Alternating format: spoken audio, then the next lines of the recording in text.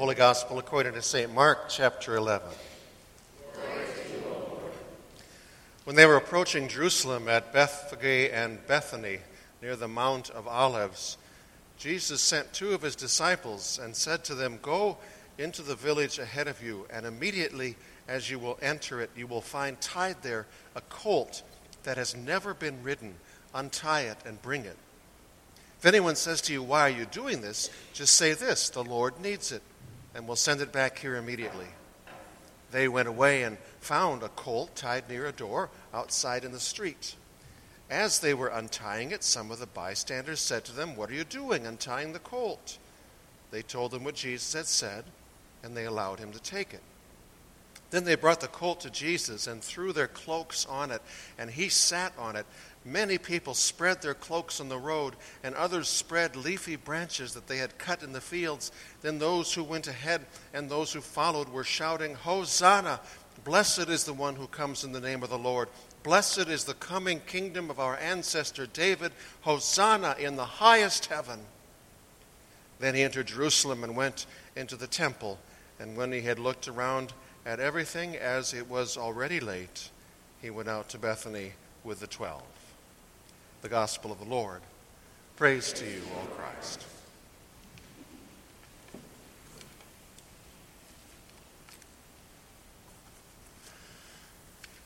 The Greek author Plutarch describes how, in ways that the world knows are powerful, truly powerful people are supposed to go about entering a city. He does so by writing about the Roman general Aemilius Paulus, who won a decisive victory over the Macedonians in 168 BC. When Aemilius returned to Rome, his triumphant entry to the city procession lasted 3 days. The first day was dedicated to displaying all the artwork that Aemilius and his troops had plundered. The second day was a military procession devoted to all the weapons they had captured. The third day began with the remainder of the plunder borne by 250 oxen whose horns were covered in gold. This plunder included more than 17,000 pounds of gold coins. Then came the captured and now publicly humiliated king of Macedonia himself with his extended family. And finally, Aemilius entered Rome mounted on a magnificent horse-drawn chariot. He wore a purple robe interwoven with gold. He was accompanied by a large choir singing hymns that praised him. That, the Greeks and Romans knew, is what power looks like when it enters a city. The Jews, the kind of peculiar people regarded by the Greeks and Romans as backwards people who lived in this far-off backwoods corner of the empire, had a different idea. And so their authors, for example, told the story of the Maccabees. Maccabeus meaning a word that means hammer. And how Judas the Hammer, Maccabeus, led his people to independence from the brutal tyranny of the Seleucid Greek king Antiochus Epiphanes, who in 167, under the penalty of death, forbade the practice of Judaism throughout the empire, including in Jerusalem. He also constructed, right smack dab in the middle of the temple in Jerusalem, an altar to Zeus. And on that altar in Jerusalem, he sacrificed a pig. It's hard to imagine a greater smack in the religious face of the Jews than that, which of course is precisely why Antiochus Epiphanes did that, because leaders who are great with what the world so often calls greatness aren't content with winning victories over their opponents or enemies. Leaders who are great with nothing more than what the world too often calls greatness must proceed to humiliate and shame their opponents and enemies. In the case of Antiochus Epiphanes, his attempt to shame and humiliate the Jews by sacrificing and then shedding the unclean blood of an unclean pig in the temple of the Jews in praise of a God who was not the God of the Jews backfired in what became known as the Maccabean Revolt, which went on for years, and many on both sides shed their blood. But eventually the temple was retaken and re-cleansed and rededicated, after which, after a war that lasted years more, the Jews did win, and then they had a century of more or less self-rule. At the beginning of that century, when the war was at last won, the Maccabees, the Hammers, led now by Simon, his brother Judas had been killed in the war, triumphantly entered Jerusalem as crowds shouted praises and waved palm branches. Following Jewish tradition which went clear back to the first kings the Jews ever had, Saul and David and Solomon. Following Jewish tradition, Simon Maccabeus, unlike Amelia Paulos, would enter the city not riding a horse-drawn gilded chariot, but rather a donkey. For Israel's military heroes and kings were to be known not only for the greatness of their military prowess, but also for the greatness of their humility. Humility about the fact that all victories finally and ultimately come from God. So it was that the prophet Zechariah, centuries earlier, in that passage we read earlier, writing of the time when God would ultimately and fully establish God's kingdom among God's people, said, "Rejoice greatly, O daughter Zion. Shout aloud, O daughter Jerusalem. Lo, your king comes to you. Triumphant and victorious is he, humble and riding on a donkey, on a colt, the foal of a donkey." And that king, the prophet said, by defeating God's and the people's foes in battle, would usher in a reign of peace. And indeed, after the Maccabean revolt, there was for the Jews a peace of sorts for a century. That just doesn't change the fact that Simon Maccabeus, like pretty much every other king and savior the Jews had praised and waved palm branches before and thanked God before, Simon Maccabeus, like Saul and David before him, had a lot of blood on his hands when he rode into triumph into the city as palm branches were waved and praises were sung. And the blood was the blood of his enemies. For Simon Maccabeus, Simon the Hammer, likewise was great with greatness the world knew was great. One interesting detail to keep in mind before we turn the page: the Maccabees are remembered not only for defeating the enemies of their people in battle, but also for, see if this rings any bells, also for cleansing the temple in Jerusalem.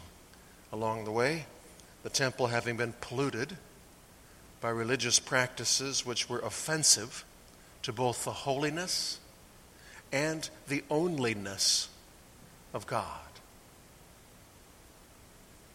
Turn the page. 2 centuries later, and another rode into Jerusalem. Another who too was a temple cleanser. The temple, he believed, having been polluted by religious practices which were offensive both to the worship and the grace of God. For 2 centuries later, Jesus rode into Jerusalem on a young donkey, a donkey which Mark says had never been sat on or ridden by anyone. Well, how does that work, do you suppose? Miraculously is how that works, I suppose. And as Jesus, the temple cleanser and miracle worker, entered the city, palm branches were again waved, and praises were again sung, and kingship was again proclaimed upon him, and messiahship was both heaped and hoped upon him, and hosannas were shouted to him. Hosanna being a word that kind of functions in a dual kind of way. On one hand, it's just kind of a word of praise, but also literally it functions as a prayer which literally means save us now. Unlike, however, either Aemilius Paulus or Simon Maccabees, this king and Savior and Messiah was not this day praised for a victory he had won. He was praised for a victory they prayed he had come here at long last to finally win. And they were, of course, spot on exactly right about hoping that hope upon him. Except, of course, they were at the very same time spot on exactly wrong, too. For their hope, at least in the case of way most of them, was that like both David and the Hammer brothers, the victory he would win would be a victory he would win by raising up an army and then driving out their oppressive Roman enemy, even if it meant getting some Roman blood on his hands. He, however, on the other hand, had different plans. His plan was to defeat our strongest and deepest and darkest and most oppressive enemies, and to do so by getting his own blood on his hands and feet and brow and back and side.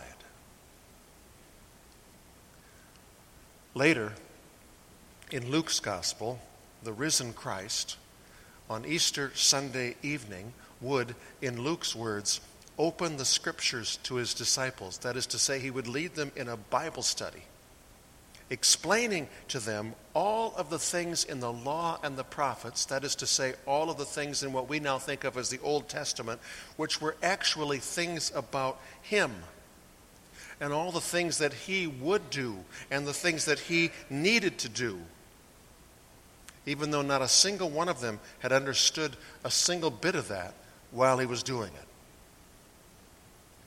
I'm going to go on the record as saying that I'm absolutely positive that one of the Old Testament passages that he told them that Easter evening was about more than things old. It was also about him here and now. Was the Old Testament reading which we heard from the prophet Isaiah just a few minutes ago, which I imagine is a prophecy which Jesus, who knew his Bible, of course, could very well have literally even been meditating on as he sat on a donkey's colt entering the city. For unlike a lot of tweets that are tweeted and posts that are posted, the prophecies of the prophet Isaiah aged very well. They were every bit as relevant 500 years later as they had been the day they were first spoken. Isaiah chapter 50. The Lord God has opened my ear, and I was not rebellious. I did not turn backward. I gave my back to those who struck me, and my cheeks to those who pulled out the beard. I did not hide my face from insult and spitting. I have set my face like flint. And I know that I shall not be put to shame, for he who vindicates me is near. Who are my adversaries? Let them confront me. It is the Lord God who helps me. Who will declare me guilty? Well, the truth, of course, which not anybody in the crowd that day understood, but Jesus understood it. The truth is that in the city that day, his adversaries, his enemies, were waiting to confront him. And with names like Caiaphas and Pilate and Herod, that is to say, as leaders of both church and state, not separated, but in this case united, they would declare him guilty. And guilty they would declare that he needed to die. Which, of course, once again is where theologically delicious irony can be found in the story, given the fact that, of course, Jesus believed he needed to die too. It's just that, of course, they believed he needed to die for his guilt and sin, whereas he believed he needed to die for theirs and mine and yours. Which, of course, just about can't not lead us to that second lesson we heard today. Philippians 2. Let the same mind be in you that was in Christ Jesus, who, though he was in the form of God, did not regard equality with God as something to be exploited, but emptied himself, taking the form of a slave, being born in human likeness. And being found in human form, he humbled himself and became obedient to the point of death, even death on a cross.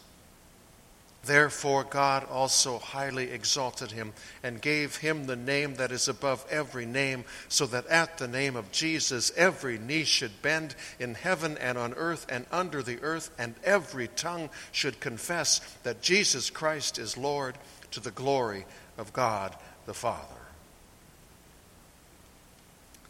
Today's gospel reading tells of the hosannas, the prayers, the psalms, the praises that will, to the surprise of most, but not Jesus, be followed by suffering.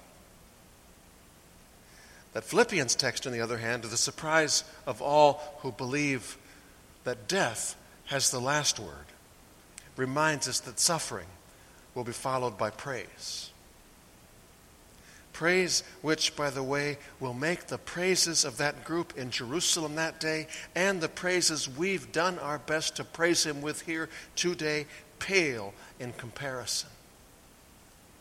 For the praises on the other side of his suffering will not be the praise that resounded in one city one day years ago, or in multitudes of Christian congregations around the world today, but will rather be a praise that will resound when, at the name of Jesus, every knee should bend in heaven and on earth and under the earth, and every tongue confess that Jesus Christ is Lord, to the glory of God the Father, which is to say that on the other side of the suffering, the praise that Jesus will be praised with is praise that will echo not through streets or churches, but will echo rather throughout universes. Because why? Because his power isn't the alleged, but actually only pseudo power of those in this world who win their battles and ascend their thrones with the blood of their enemies on their hands, then to accomplish all they can with threats, violence, and fear. His power is the actual power of he who threatened and violated, would not fear, but love. Love even his enemies. Love even the guilty. Love even sinners. Indeed, love even us to death. But stay tuned. Come back Thursday. Come back Friday. Come here to hear all that he will do, but stay tuned. Because I don't care how dark it gets, stay tuned for the final thing love will do. The final thing he will do is win. Amen.